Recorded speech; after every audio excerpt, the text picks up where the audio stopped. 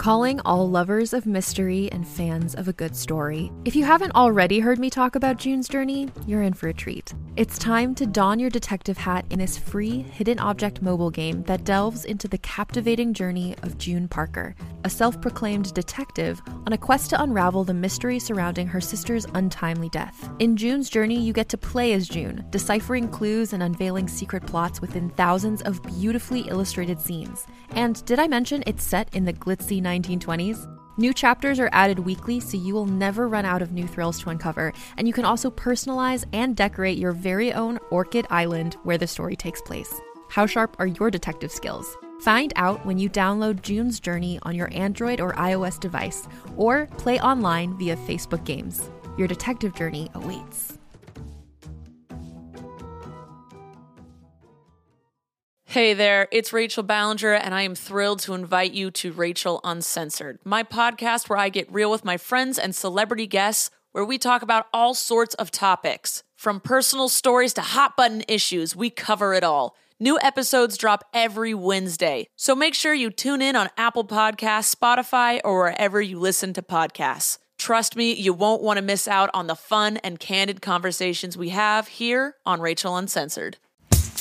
Hi, I'm Madigan, and you're listening to Your Angry Neighborhood Feminist, a podcast that explores the world through a personal feminist perspective.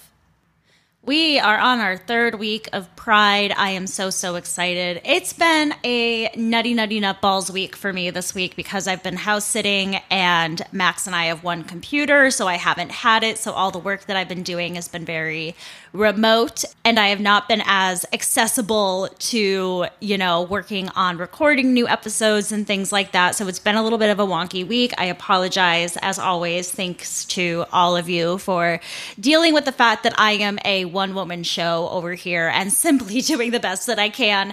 But this was an episode that I really wanted to re-upload because it's something that I almost really wish that I could cover again today. One of my favorite words in general is menace. I love referring to the little kids that I work with as menaces when they're behaving badly. I call Max a menace all the time. I'm a fucking menace. And the phrase Lavender Menace has always just been very enticing to me. And I remember really enjoying learning about the group Lavender Menace and what they did for feminism because, in the first wave and even very prevalent in the second wave, there was not a lot of intersectionality going on. They did not want the lesbians involved in second wave feminism because they thought that it would hinder the goals that the, cisgendered straight women wanted, white women wanted, that were prominent in the second wave feminist movement at the time, such as like Betty Friedan and things like that. And it was, in fact, Betty Friedan that coined the phrase Lavender Menace when referring to the lesbian problem and how it would interfere with the National Organization for Women, or NOW's, goals for feminism. And it's really shitty. We've also discussed Betty Friedan on the show in the past if you want to learn more about her as well and her very complicated history with, the positives that she had given feminism, but also a lot of the negatives and things like that. She's a very complicated person in our history. But anyways, before I get to the show, I do want to remind you all that Patreon is up and running. We've got multiple episodes in the backlog for you to listen to. I am going to be recording the episode for Orange is Not the Only Fruit tomorrow. It's almost done. I know I've been saying that, but here, let me explain. I originally was going to cover the text of the book and then go into the background, so I worked on an episode covering the chapters of the book, but I decided that I actually really wanted to get into the author Jeanette Winterson's background and more about fundamentalist Pentecostalism and things like that. So I kind of changed my mind, and I'll just be putting out 2 episodes 1 week after the other instead of there being a break, because I decided to kind of scrap that for now and then redo the episode to have a little bit more background. So I think that that's going to make a lot more sense for you all. So I hope that you're okay with all of that. But that episode will be up probably by Wednesday. If you want to give that a listen, you can go to patreon.com/angryneighborhoodfeminist. Go to the link in the show notes. I have kind of like a list of links now on Instagram where if you want to go to the Instagram page and click on the links in the bio, you will have the option to get to Patreon there or to, listen to this show on other platforms, so on and so forth. And to join the Angry Feminist Book Club, it is $5, and you will be getting 2 episodes a month on whatever book I am covering. And then if you wanted to join the $8 Feminist Faves level, you will get everything included with the book club, but you'll also get all of these episodes ad-free. And lately, I've been able to get them up a little bit early for you as well, for the most part. So that's kind of the little extras that you get. I'm also thinking of maybe making a little bit of a craft and sending it to all of you that are part of the Feminist Faves level because you are, showing me such support. But I also just want to say thank you to every single one of you that tunes in to listen to even just the regular feed every week, for the love, for the support. I never want that to go unnoticed on this show. So thank you so very much. I love you all very, very, very, very much. And without further ado, here is Your Angry Neighborhood Feminist Rewind episode, The Lavender Menace. Hey there, this is Justin Bartha. I made a funny new podcast, King of the Egg Cream. It has the greatest cast in the history of podcasts with actors like Louis Black. I'm torn by my feelings for 2 women. Bobby Cannavale. You can eat it, or if someone hits you, you can put it on your cut. Melanie Linsky. I wonder what these marvelous things are that look just like boiled chicken feet. Jason Ritter. I can break things and pick locks and kill people. Michael Stuhlbarg. The whole point is to inspire people that they should make themselves better. Ari Grainer. No, don't whet its appetite. What are you, an idiot? Me, Justin Bartha. That's not just any egg cream, that's a Lemke's special. And all narrated by the hilarious Richard Kind. This is the story of Harry Dalowitz and how he rose from nothing to become New York's King of the Egg Cream. So if you like funny true stories, come listen to King of the Egg Cream, available wherever you get your podcasts. Well, we are starting off Pride Month, everybody. Hey, happy Pride Month to everyone. Happy Pride. And I am so excited to be talking about this today because I remember both of us really enjoying discussing this topic when we talked about the second wave, 3 years ago now? 2 years ago? However long it's been. 3, I think. I remember talking about this and saying, I want a Lavender Menace shirt. And being like, they're so cool, But I didn't really look into how it began or any more of the story. So I'm glad that we are going to be discussing the Lavender Menace today. Yeah, absolutely. So we did, as Madigan said, we briefly touched on this when we talked about our second wave feminism episode because it was a turning point in the second wave. It was a push towards more inclusion and more diversity, more intersectionality within the women's liberation movement, because up until this point, as we've spoken about many, many, many, many times, every wave of feminism, of course, has pushed to be more inclusive, but the first and second waves specifically were very predominantly white and middle class. I was going to say white, upper middle class women for the most part that had a very specific idea. Heterosexual women, yes, who had a very specific idea of the rights that they wanted. And I think that there was also a majority of these women. I don't think there were that many out women who were comfortable in the feminist movement, and we'll discuss why. And, a lot of people credit the beginning of the second wave of feminism to Betty Friedan. And it is Betty Friedan. Jeez. Who'd that be? And it was Betty Friedan who first referred to the quote-unquote lesbian problem as the Lavender Menace, because she had this idea that lesbians would be the downfall of the feminist movement, and that the presence of lesbian women distracted from their goals of gaining full social and economic rights for women. She was afraid of the stereotypes of them being, mannish or man-hating was going to hurt their political future in the movement.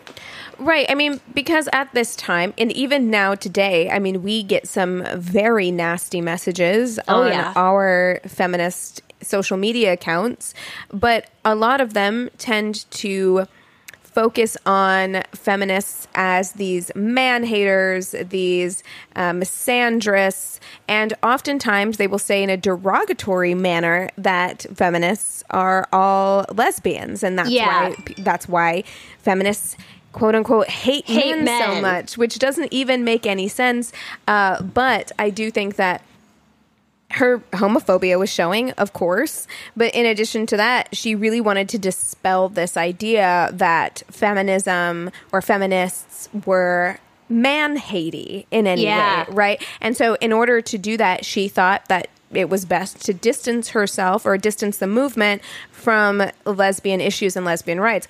But I can only imagine how isolating this must have felt to lesbian feminists at this time, because they were coming out of an era, or in some places, in many places, we're still in, areas in the United States where their sexuality was not only looked down upon, but actually criminalized. Well, let's think about this, because it was in 1969 when Betty Friedan referred to the, again, lesbian problem as the Lavender Menace. 1969 is the same year as the Stonewall riots. Mm-hmm. So if we think about it in that context, there were no gay rights, there were no lesbian rights, and then a lot of these women also were part of the gay Liberation Front, which was very focused on gay men and didn't leave a lot of room for the lesbian women within its group. So a lot of these feminist lesbians felt like they had nowhere to go, and a lot of them were actually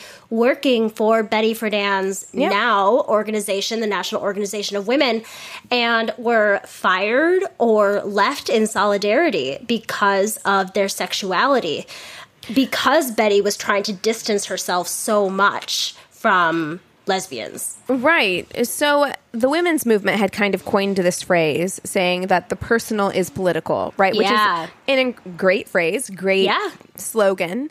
However, that cannot ring more true than for people whose, class or race or sexuality are kind of intrinsically tied to who they are. Exactly. And so for them, there were a lot of lesbian feminists who were working inside of NOW, and they were saying, hey, our slogan is the personal is political.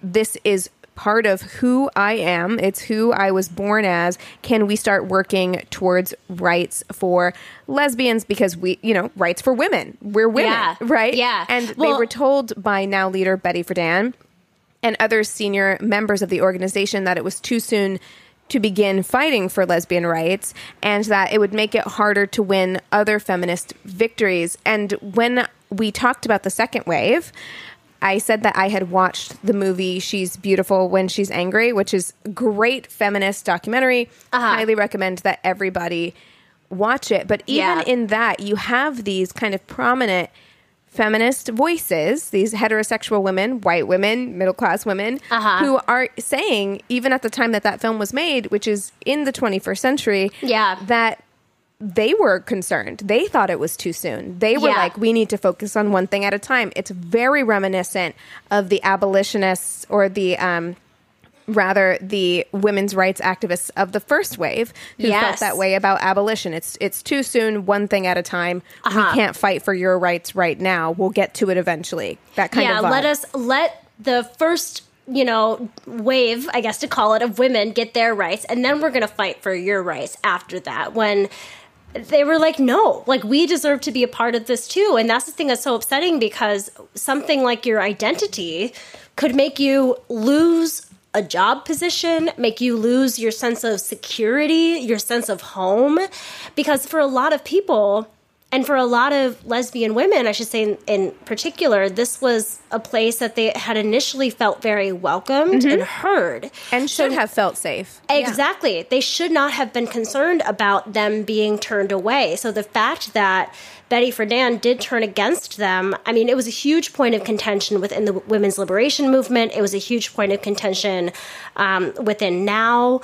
And right. I mean, and unfortunately, I think the unfortunate thing is that Betty Friedan didn't even turn against them so much as she was never for them. And like, I think that's really difficult whenever you enter into this space. You're so excited about these new opportunities. You know, in that documentary, they show, I rewatched the part of that documentary where they talk about the Lavender Menace, and they're showing these clips of these high school and college age girls who are having police officers and people come to their school and lecture them about turning gay and the fact that they've arrested gay women in the past and things like that. And this is the kind of environment that they're growing up in. And then they find a place where they think, okay, this is a place where I can be accepted. This is a place where we're going to work together towards change, where women get to stand in solidarity with each other,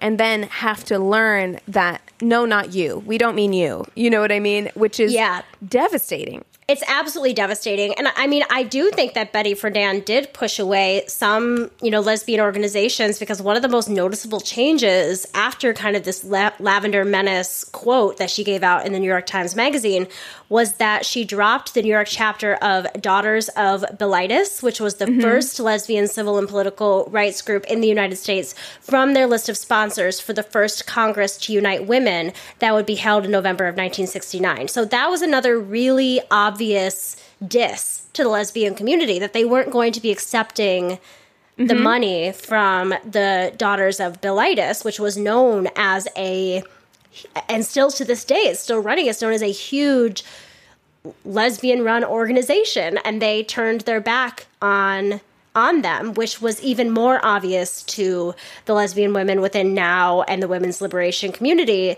of being like, what the fuck, you know? Yeah, absolutely. And I think it's really this interesting testament to how quickly progress can happen in a lifetime, because this really wasn't that long ago. No. And a lot of the people, including Friedan, but a lot of the other people in NOW, the other feminists in NOW, they believed that feminist issues were irrelevant to the majority of women, which, as we know now, sexuality is such a spectrum. Like, it's so broad. And so to say, you know, like, there's us and there's them, and our issues are separate issues, is just stupid. I mean, like, looking at it from today's lens, looking at it from a modern lens, like, it's so stupid to think that those things wouldn't intersect. Like, lesbian women still have issues that women face because they're women. Like, exactly. to think that they're othered because they're attracted to women. It doesn't make any sense to me. I almost would think that they would be like the queens of the feminist movement, because they have completely disregarded men from their lives. They're all about women, you know? And as we will, you know, maybe briefly go over a little bit later, I think they definitely thought that. They were like, why? Like, we love women. What's the problem? You know, we love women and we advocate for women. You know, what's the problem? I mean, I want to talk really quick, because within the creation of NOW, there was a woman named Ivy Bettini who actually designed the logo for NOW, and she was openly lesbian. And she became the president of the New York chapter of NOW, and she introduced lesbian concerns into NOW in 1969 in a public forum called "Is Lesbianism a Feminist Issue?" And Ivy, too, would eventually be expelled from her position in NOW for what she's done, for trying to bring, you know, lesbian causes to the forefront. Right. I mean, and that's a big thing that we should discuss as well, is like, it's not just that these people got discouraged and chose to leave. Oftentimes they were actively pushed out of the organization. So feminist, lesbian, activist, and editor, writer, Rita Mae Brown, she was the editor. We have to talk more about. She's fantastic. Again, she's fucking lovely. She's amazing. Hot back in the day, let me just say. Oh, God, yeah. In the 60s. But she gave an interview, a modern interview in that documentary, and she's just so cool. She's just one of those people who you can tell, like, does not give a fuck. And everyone... everyone who knew her would say she doesn't know how to shut up, which I really appreciate in someone. Yeah, which I feel do seen. Because those people get shit done. They do. So she was the editor of the Now newsletter. So she, again, very active, very involved, was devoting her life to women's rights. And she was constantly pointing out to the leadership at Now that they were treating their lesbian members the way that men treated women. And when she said that, she got such intense backlash. And I believe that at that point, there was a target on her back after she started becoming so vocal about those issues. And she eventually did get fired from her position as the editor of the Now newsletter. And I really think that her firing was kind of the catalyst for a lot of people, because they looked at Rita Mae Brown as this person who was leading kind of the lesbian feminist charge within Now. And I think they hoped that she would be able to be the voice that would break through. Yeah. Right. And when that didn't happen and she was fired instead, people were pissed, right? Yeah, and that was when a lot of other lesbian women who were part of Now quit in solidarity, because they were like, we can't, if you're not even going to let Rita stay, like, then what the fuck are we doing here? What are we doing? And so that was part of, the reason that they wanted to start the Lavender Menace group.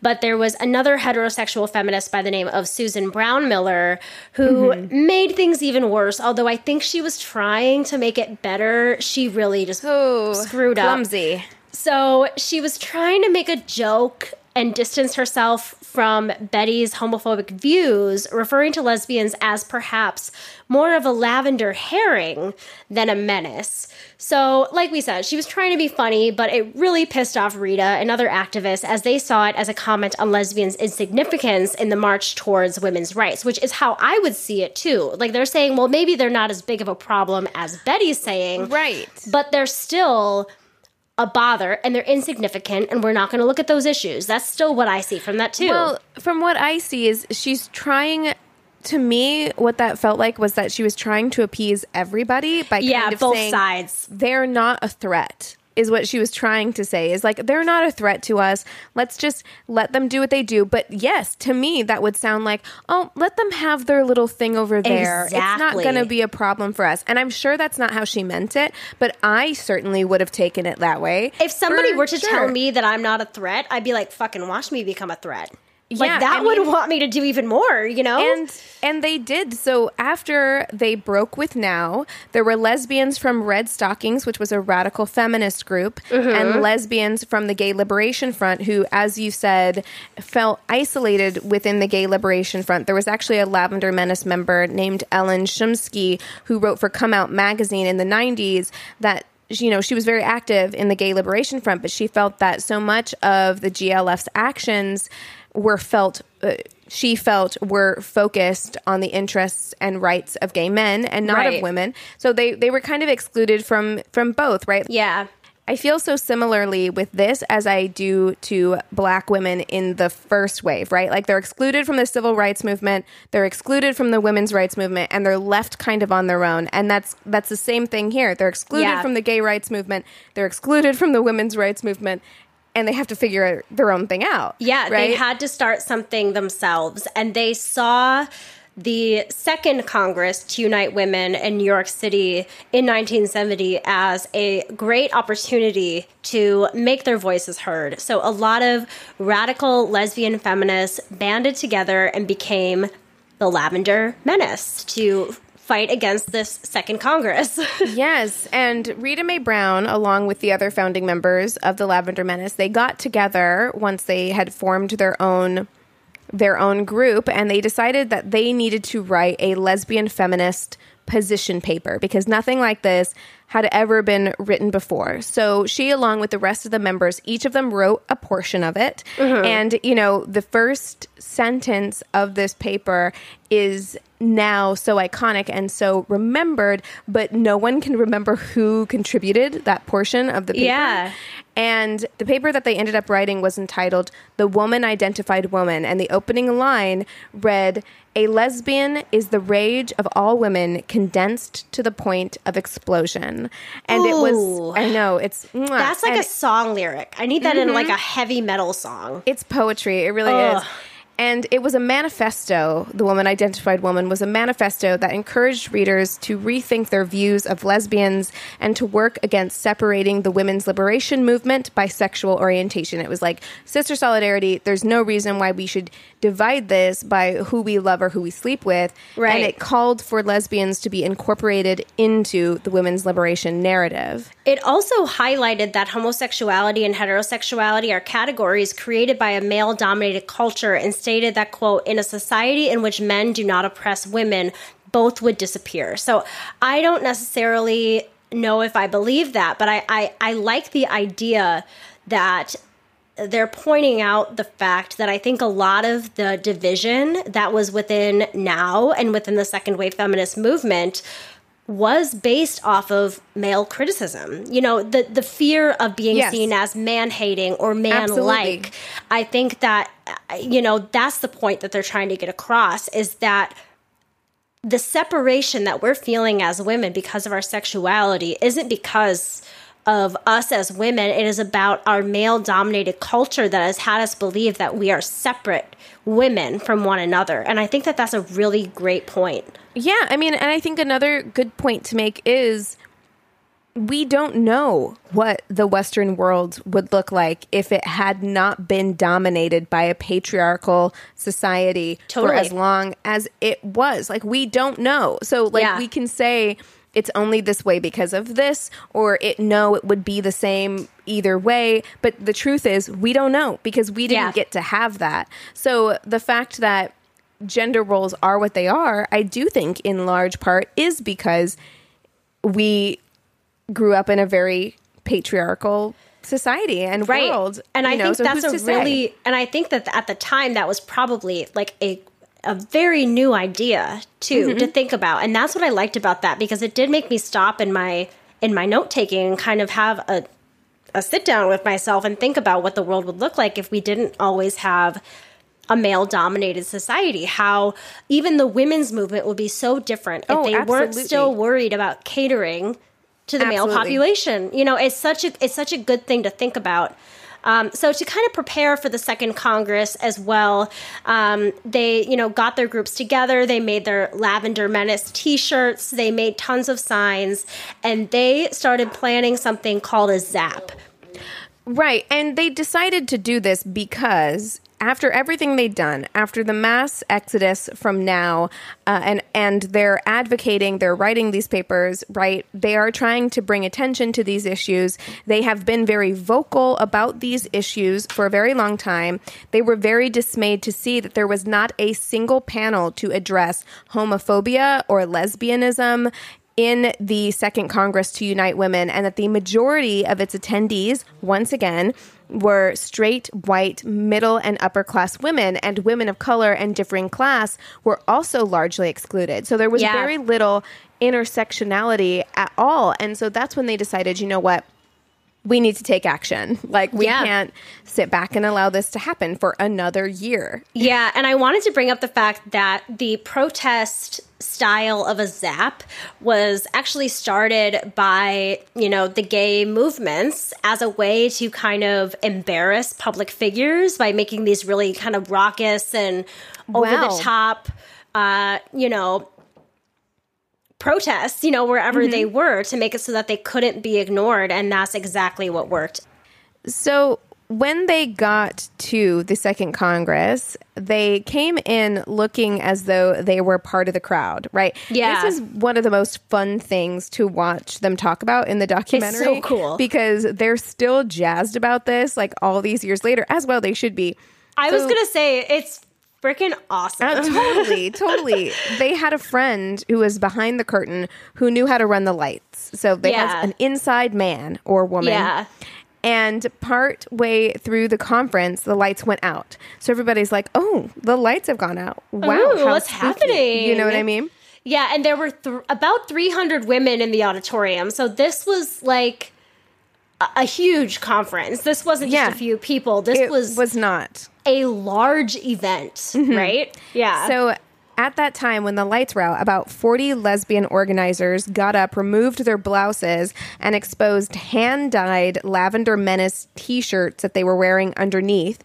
They surrounded the audience. They kind of like linked arms, surrounded the audience and held signs with phrases like "take a lesbian to lunch" and "Super Dyke loves you" and "women's liberation is a lesbian plot." Oh, I love that. One's my favorite one. So when the lights came back up, everybody in the audience is surrounded by these women in varying shades of purple shirts. Yeah. Chanting this stuff.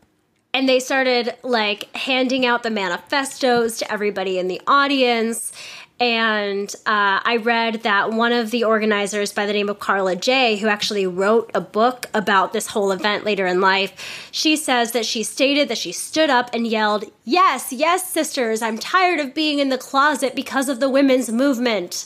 And then the members kind of flooded the stage and took over the microphone. Yeah, so Rita Mae kind of led the charge. And once they got onto the stage, everybody in the audience, they describe that everyone in the audience is kind of shocked at this point. Yeah, I'm sure they were just dumbfounded, what's going on? And the organizers were kind of trying to remain order and get things back on track, but there was no way. There was no during recovering. This scene that they could recover, Right. So they got on the stage and Rita Mae Brown asked the attendees, who wants to join us? And then the Lavender Menace organizers demanded that issues of lesbianism be put on the agenda at that point, and they were put on the agenda. Women started walking up to the microphone and beginning a dialogue with Menace members. Yeah, I mean, this was the craziest part to me, because what started out as this ambush, and what I feel like was this strong exclusion of these women. They forced themselves in there, they made themselves heard, and then all of a sudden, all of these audience members who had come to the Second Congress initially started having real conversations with the Lavender Menace, and it became what I read as a conscious raising session. I can't believe that something like this worked so well. You know what I mean? Right. There wasn't hostility. It was they were making their point. And I think that probably because it was the organizers that were working so hard to keep the lesbians out, that there were probably a lot of audience members that when they heard this, they were on the side of the Lavender Menace. Oh, absolutely. Absolutely. I mean, it was so interesting to watch these women talk about how this thing, right, lesbianism within the feminist movement, this thing was kind of the worst kept secret of the feminist movement. They would say that now meetings were the best cruising spot in town. That's where you would meet people. So a lot of people, regardless of whether or not they were in heterosexual relationships or marriages, had experiences with, had lesbian experiences or same-sex experiences, rather. Because, again, looking at it from a 2021 lens, modern lens, sexuality is a spectrum. So it's not surprising that so many women had experiences like this. They just never been given an opportunity to speak openly about their sexuality. Exactly. And this was kind of the first time that they said, you know what? Lesbian issues are women's issues, and we should be allowed to all talk about them together. And people got on stage and started discussing their own relationships with lesbianism. The Lavender Menace was asked to stay and give workshops over the weekend and to continue to discuss their thoughts about how, lesbian rights could be incorporated into the women's movement. And by the end of the assembly, the Lavender Menace proposed a series of pro-lesbian resolutions that were then adopted by the Women's Congress. This was a 100% successful. Absolutely. I mean, and in addition to that, part of why we think of this moment as being a turning point within the second wave is not only because of what it did for gay rights within the women's movement, but also because of how inclusive it was at this time and how it opened the door to intersectionality within the feminist movement, because women of color and class workshops also began to spring up at this Congress.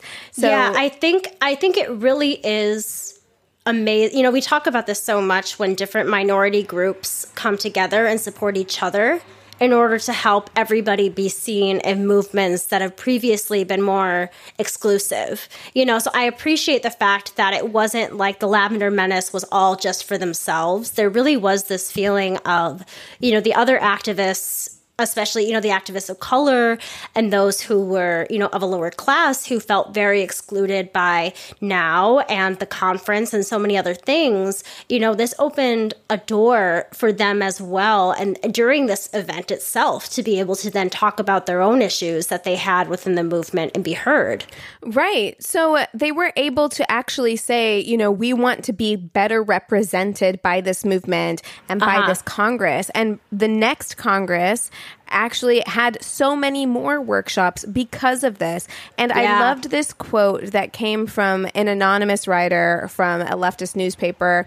It said, "Now was so used to dealing with women's liberation from the shelter of their status as educated, secure, white privileged women, suddenly they had to consider why other women hadn't stayed with them, hadn't wanted to play their game. It was the first time." So we will talk a little bit about some of the issues within the Lavender Menace, right? And some of the ways in which they were kind of exclusive and exclusionary. But it did evolve after this. Sure. Yeah. I mean, it did. But really, I think the point that came out of it was it opened the door to larger conversations about what the feminist movement needed to be and who it needed to include. Because women are women, right? You know what I mean? And it's just like, for the women's liberation movement, not to advocate for the liberation of all women was unacceptable. And this is the first thing that opened that door.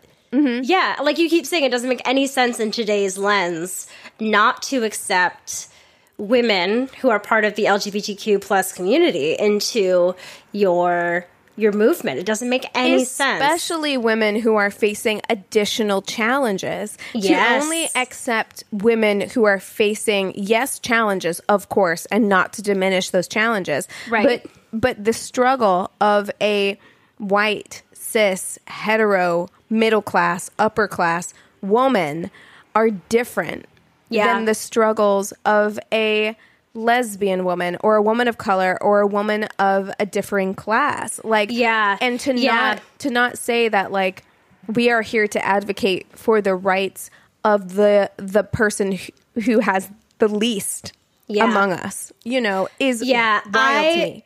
I blame Betty Friedan. I learned some really interesting stuff about her today. I read some stuff kind of about her whole persona. Her whole thing was about being this, like, little housewife at home with the kids, and she felt like she wanted more, but really she's been kind of part of this, like, leftist movement her whole life. So there are kind of some interesting things about Betty Friedan, some lies she's told and things like that. But also, you know, for those of you who have watched the FX series Mrs. America, I highly recommend watching it if you haven't, because you do get kind of an understanding of Betty Friedan within this whole movement at the time, because she was kind of an older woman and there were some younger women coming into the movement that did want change, but she was seen as, like, the mother of feminism at the time. She was, like, so hard to go up against, and she really did have a lot of power. I mean, she was in with a lot of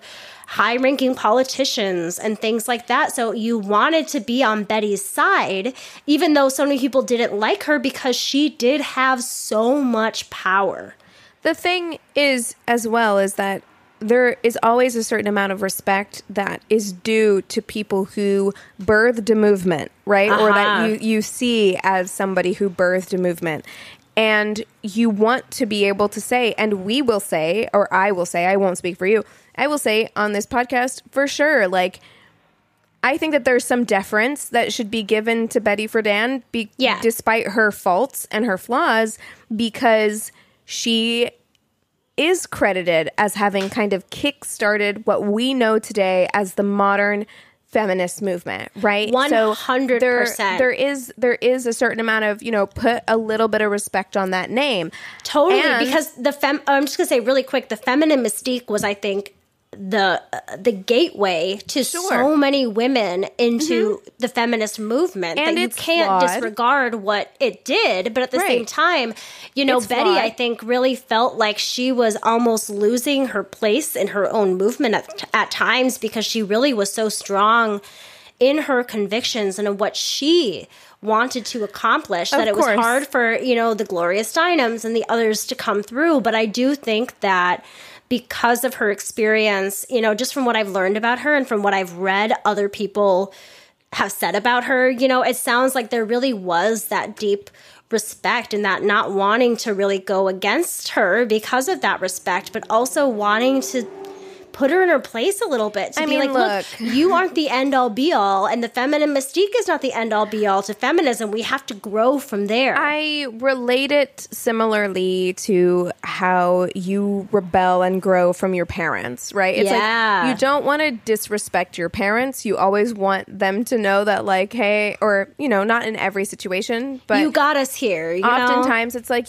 look, I'm grateful for everything you've done for me, but this is my life and we need to move in this direction. And the other thing that I wanted to say is suffering is relative, right? So I don't want to tell anybody who, Betty Friedan, listen, I'm sure, especially with the privileges that I am awarded today as a modern woman of the 21st century, I'm sure it was difficult to be a housewife in 1950 who wanted more, regardless of your race or your class. I'm sure that was hard for you, and suffering is relative, and you did something about that. But to disregard the experiences of other people, or to say that their experiences aren't as valid or important as yours because it's not something that you can relate to, is not acceptable either. And I also think that probably, while there were, I'm sure, a lot of out women within the feminist movement at this time, I don't think that there were as many out women in general. I think that there could have been this idea in Betty Friedan's mind, because she was a little bit older at this time, that maybe, this wasn't a big enough issue for every woman of the country. She, in her mind, I wonder if she thought there maybe wasn't enough lesbians to really make a difference. I wonder if because women weren't coming out like they are today, that I'm sure there was an idea that heterosexual women were the majority. Well, and that's why she was focusing on that.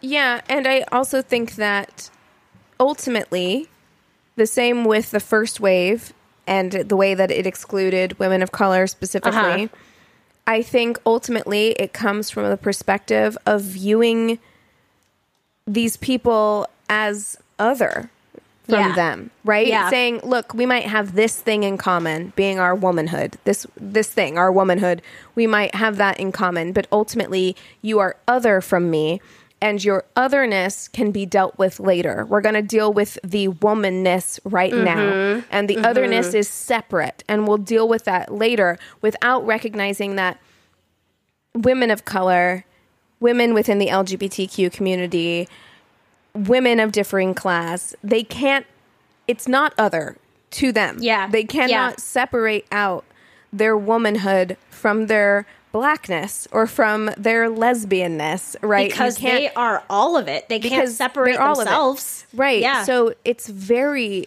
and I do think we are looking at it from a very modern lens, but it's incredibly narrow-minded to view people as one thing and not as the whole of who they are. And I think that that's ultimately what people like Betty Friedan were doing. And they may have meant well, right? Because like this is also her life's work, and she's probably wanting to see it go a certain way. I understand it. But at some point, you have to allow room for progress and realize that, like, you are not the be-all, end-all of this movement. It's going to go on without you. It's going to live on without you. And in order for that to happen, it needs to evolve, right? Yeah, that's the only way it's going to get stronger. And that's that's why we've had a third and a fourth wave. It's because we've continued to evolve and we'll have a fifth wave. It'll keep going. And to find more reasons and more groups of people that need to be seen and need to be heard.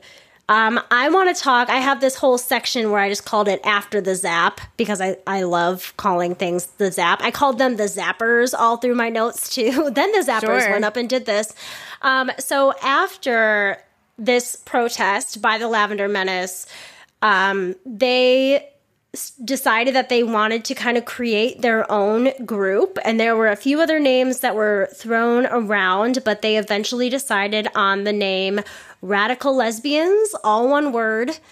And that was their new movement that they were going to have. And it was formed by Lavender Menace members such as Rita Mae Brown, Lois Hart, Barbara Love, and Ellen Shumsky, as well as others.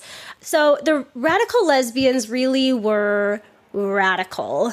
They believed in absolute female separatism from men and refused to associate with men or women who refused to cut ties with mainstream heterosexual society. So this group was not without its problems.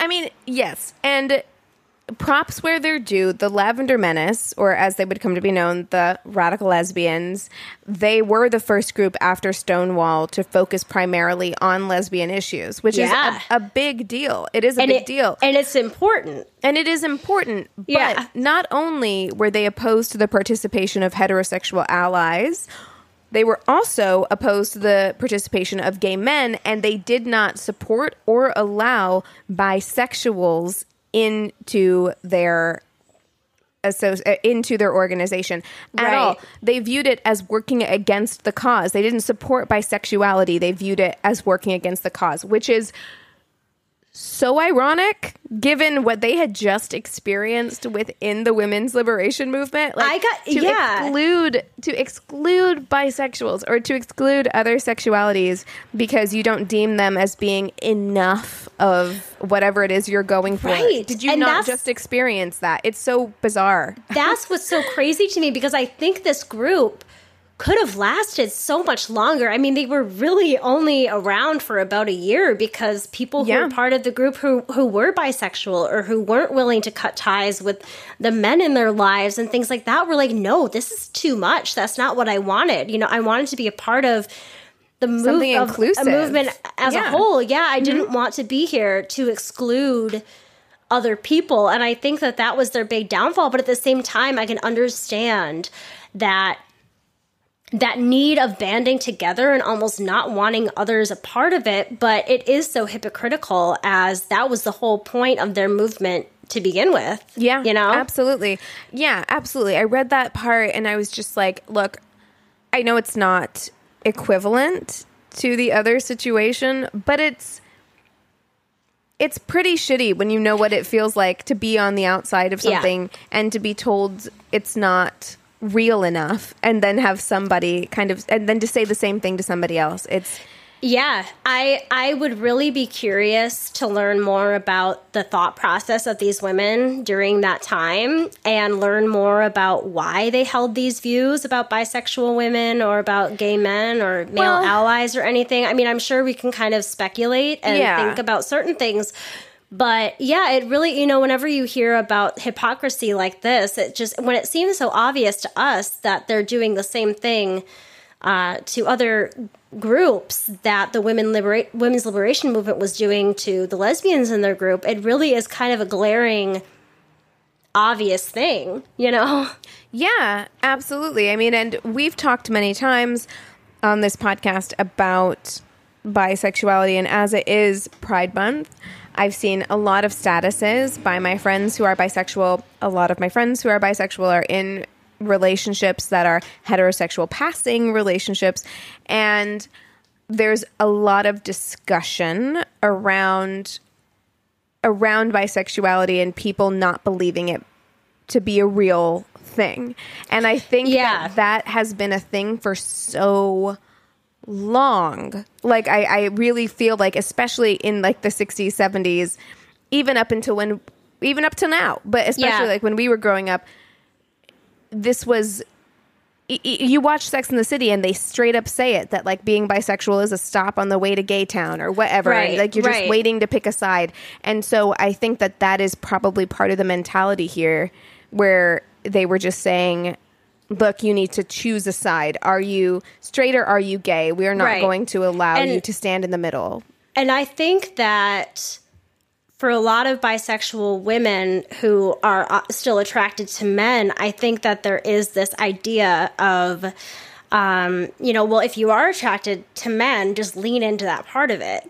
You know what I mean? Where there isn't that idea of having, like we're saying, a spectrum of feelings or things like that. So it almost, I think for a lot of people, and I'm sure this was something seen by the radical lesbians, was that it's almost a choice. Yes. To love both, or it's greedy to love both, and things like that. So I definitely think that to this day, there is a lot of issues involving bisexual visibility and understanding, especially in those that are in straight presenting relationships. And I can understand, the thought process of where the radical lesbians were coming from in misunderstanding bisexuality. I can understand that misunderstanding, but the complete disregard of allowing them to be part of the group when they are still part of your community, they are still attracted to women. I don't think that there was that understanding at all back then. And,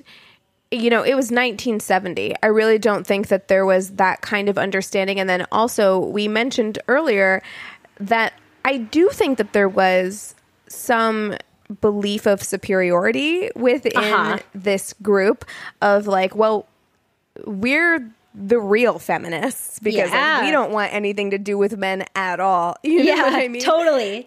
And so I think that they wanted to make the rules very, very strict because of that. And part of me kind of understands where they're coming from. I understand where they're coming from. It was not and is not a winning strategy. It's not in cool. any way, and it's not okay. It's not fair. Yeah. So, and it didn't work for them, unfortunately. Yeah, that's why it didn't survive. I mean, they banded together in 1970 for the Second Congress, and then by 1971, the radical lesbians fell off because more people disagreed with their strict rules than agreed with them, which honestly I think is a really good thing. Yeah, I think I agree. In all that actually moved the movement forward, that there were enough people to see that, like, no, we have to be inclusive, that it's a good thing, that they didn't stay together. I think it's just like any other movement. I understand it because, if we were to talk about the civil rights movement and say we're going to talk about Malcolm X, who was very black separatist a lot of the time, at bare minimum, minority separatist, right? Yeah. And I get it because when you have been oppressed by a group that has been in charge for so long, same thing here with the radical lesbians, right? I understand the desire to absolutely extricate yourself from that group, to say, we don't want anything to do with you. We're going to go create our own thing. Well, and it's validating your own identity by doing that. And it's giving your identity superiority to yourself, which I can completely understand. Absolutely. It's putting yourself above those who look beneath you. You know what I mean? And I think that is so important, which is why I'm not gonna tear down the organization that it became, but we can't forget about its negatives. But at the same time, I almost think the fact that there were all of those negatives and it was taken down for the reason that it was, to me, shows the progress that the group made. Right. Well, even though it was its own downfall, Right. Yeah. Like what I was going to say there is that as with the civil rights movement, as with any movement, the ultimate goal should actually be wanting allies. Like, you do want allies. You want real allies, not performative allies. You want real allies who maybe will never understand your experience, but want to stand by you and want to move forward with you and want to educate others and want to, because there is power in numbers and you do want that ultimately, like you do, like, you know? Yeah. And you will fizzle out if you can't get that. And so as a Black person, I want white allies. I want real white allies who truly like understand. Yeah, or Not that understand, want to but want to understand in understand. the best way they can. Yeah, Exactly. exactly. And you know, the Lavender Menace and the radical feminists and the radical lesbians really did make a lasting impact on not just the second wave, but all of the feminist movement, because in 1971 Now passed a resolution declaring, quote, that a woman's right to her own person includes the right to define and express her own sexuality and to choose her own lifestyle. They also committed to offering legal and moral support in a test case involving child custody rights of lesbian mothers, and the Now Task Force on Sexuality and Lesbianism was established in 1973. So without the Lavender Menace, without the radical lesbians, Now wouldn't have opened its arms to all of the other things that they would eventually move on to do throughout the second wave. And the events of the Second Congress to unite women and the publication of the Woman-Identified Woman are widely remembered as a turning point in second wave feminism and as a founding moment for lesbian feminism. So at the next National Conference of Now in September of 1971, the delegates adopted a resolution recognizing lesbianism and lesbian rights as, quote, a legitimate concern for feminism. So it really was this kind of benchmark for everybody to stop, take a breath, recognize that lesbian rights are women's rights and they should be included as such, you know. Exactly. And in 1999, Susan Brown Miller described the impact by writing that, quote, lesbians would be silent no longer in the women's movement. And then Carla J., who was one of the founding members of the Lavender Menace, described it in her memoirs as, quote, the single most important action organized by lesbians who wanted the women's movement to acknowledge our presence and needs. And she said that it completely reshaped the relationship of lesbians to feminism for years to come. So it's true. And I loved, she had this anecdote. So I read this really awesome article from them.us. Yes, I read that as well. Do you follow them on Instagram? Because they're great. But I should, because this article was lovely. It was very good. They post a lot of really great stuff. If you don't follow them, I highly recommend following @them on Instagram. Okay, I definitely will, and I will link this article in our show notes. It was a great one. I agree. It was great. So she wrote that she remembers running into Betty Friedan years later at an event, and that Betty Friedan pointed a finger at her and said how much trouble that she and her Menace cohorts had caused her, and that Carla just laughed and said, no, Betty, you caused yourself trouble. Get over it. Hell yeah, she did. Hell yeah, she did. She caused all that trouble on herself. And the fact that I don't know if Betty Friedan was like poking fun at her and like just trying to kind of, probably just teasing her a little bit. It sounds like it was a friendly jab. Yeah. You know, I don't think that there was anything like evil. There was no malintent in what she said. But I love the fact that Carla was still able to be like, no, you brought this on yourself by calling us the Lavender Menace to begin with. Like, honestly, of this happened because of you, so you could have avoided all of this if you had just from the get been like, you know what, you're right, let's include you in our shit, you know? Yeah. Well, I highly recommend, if our listeners have not watched Mrs. America yet from FX, it's mostly about Phyllis Schlafly, who I did an episode back in October during the Bad Girls series. If you haven't listened to that, I put a shit ton of work into that episode in particular. Go and listen to it. I spent way too long on that one, worst. But Mrs. America is such a great show, and it really does tell the story of second wave feminism in such a great way. And this is a really big topic within the series as well. And they show, women's conventions with lesbians making, different protests and political statements and how all of this came about. So if you're looking for more of, a visual representation of all of that, I highly recommend watching that show. It's so good. And I recommend, once again, She's Beautiful When She's Angry. It's on YouTube now for free. So you have no excuse. You can go to YouTube. The entire thing is on there for free. It is so good. It is really a fantastic documentary. I watched it much later than you did. You had recommended it a few times. There was one day where I was just scrolling through trying to find a documentary to watch, and I saw it, and I was like, I'm going to do it. And I wasn't let down. It's one of the best documentaries about feminism. Yeah. Just feminism, the broad topic that I have watched. So yeah, I mean, they have so many people that they talk to. It's really a fantastic documentary. So. All right. Thank you all for tuning in to another episode. I really, really appreciate you listening to this amazing past episode that Keegan and I did together. If you want to, I would greatly appreciate it if you would go to Apple Podcasts and leave a 5-star review with a quick sentence about why you enjoy the show.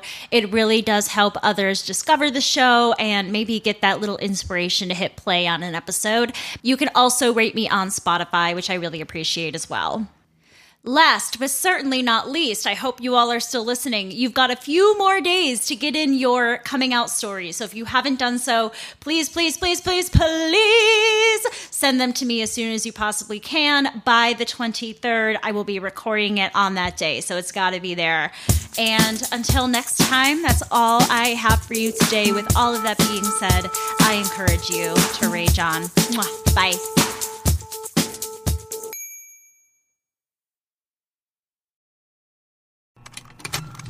Contained herein are the heresies of Radolf Burntwine, erstwhile monk turned traveling medical investigator. Join me as I uncover the blasphemous truth of a plague-ridden world, that ours is not a loving God, and we are not its favored children. The heresies of Radolf Burntwine, coming January 2nd, wherever podcasts are available.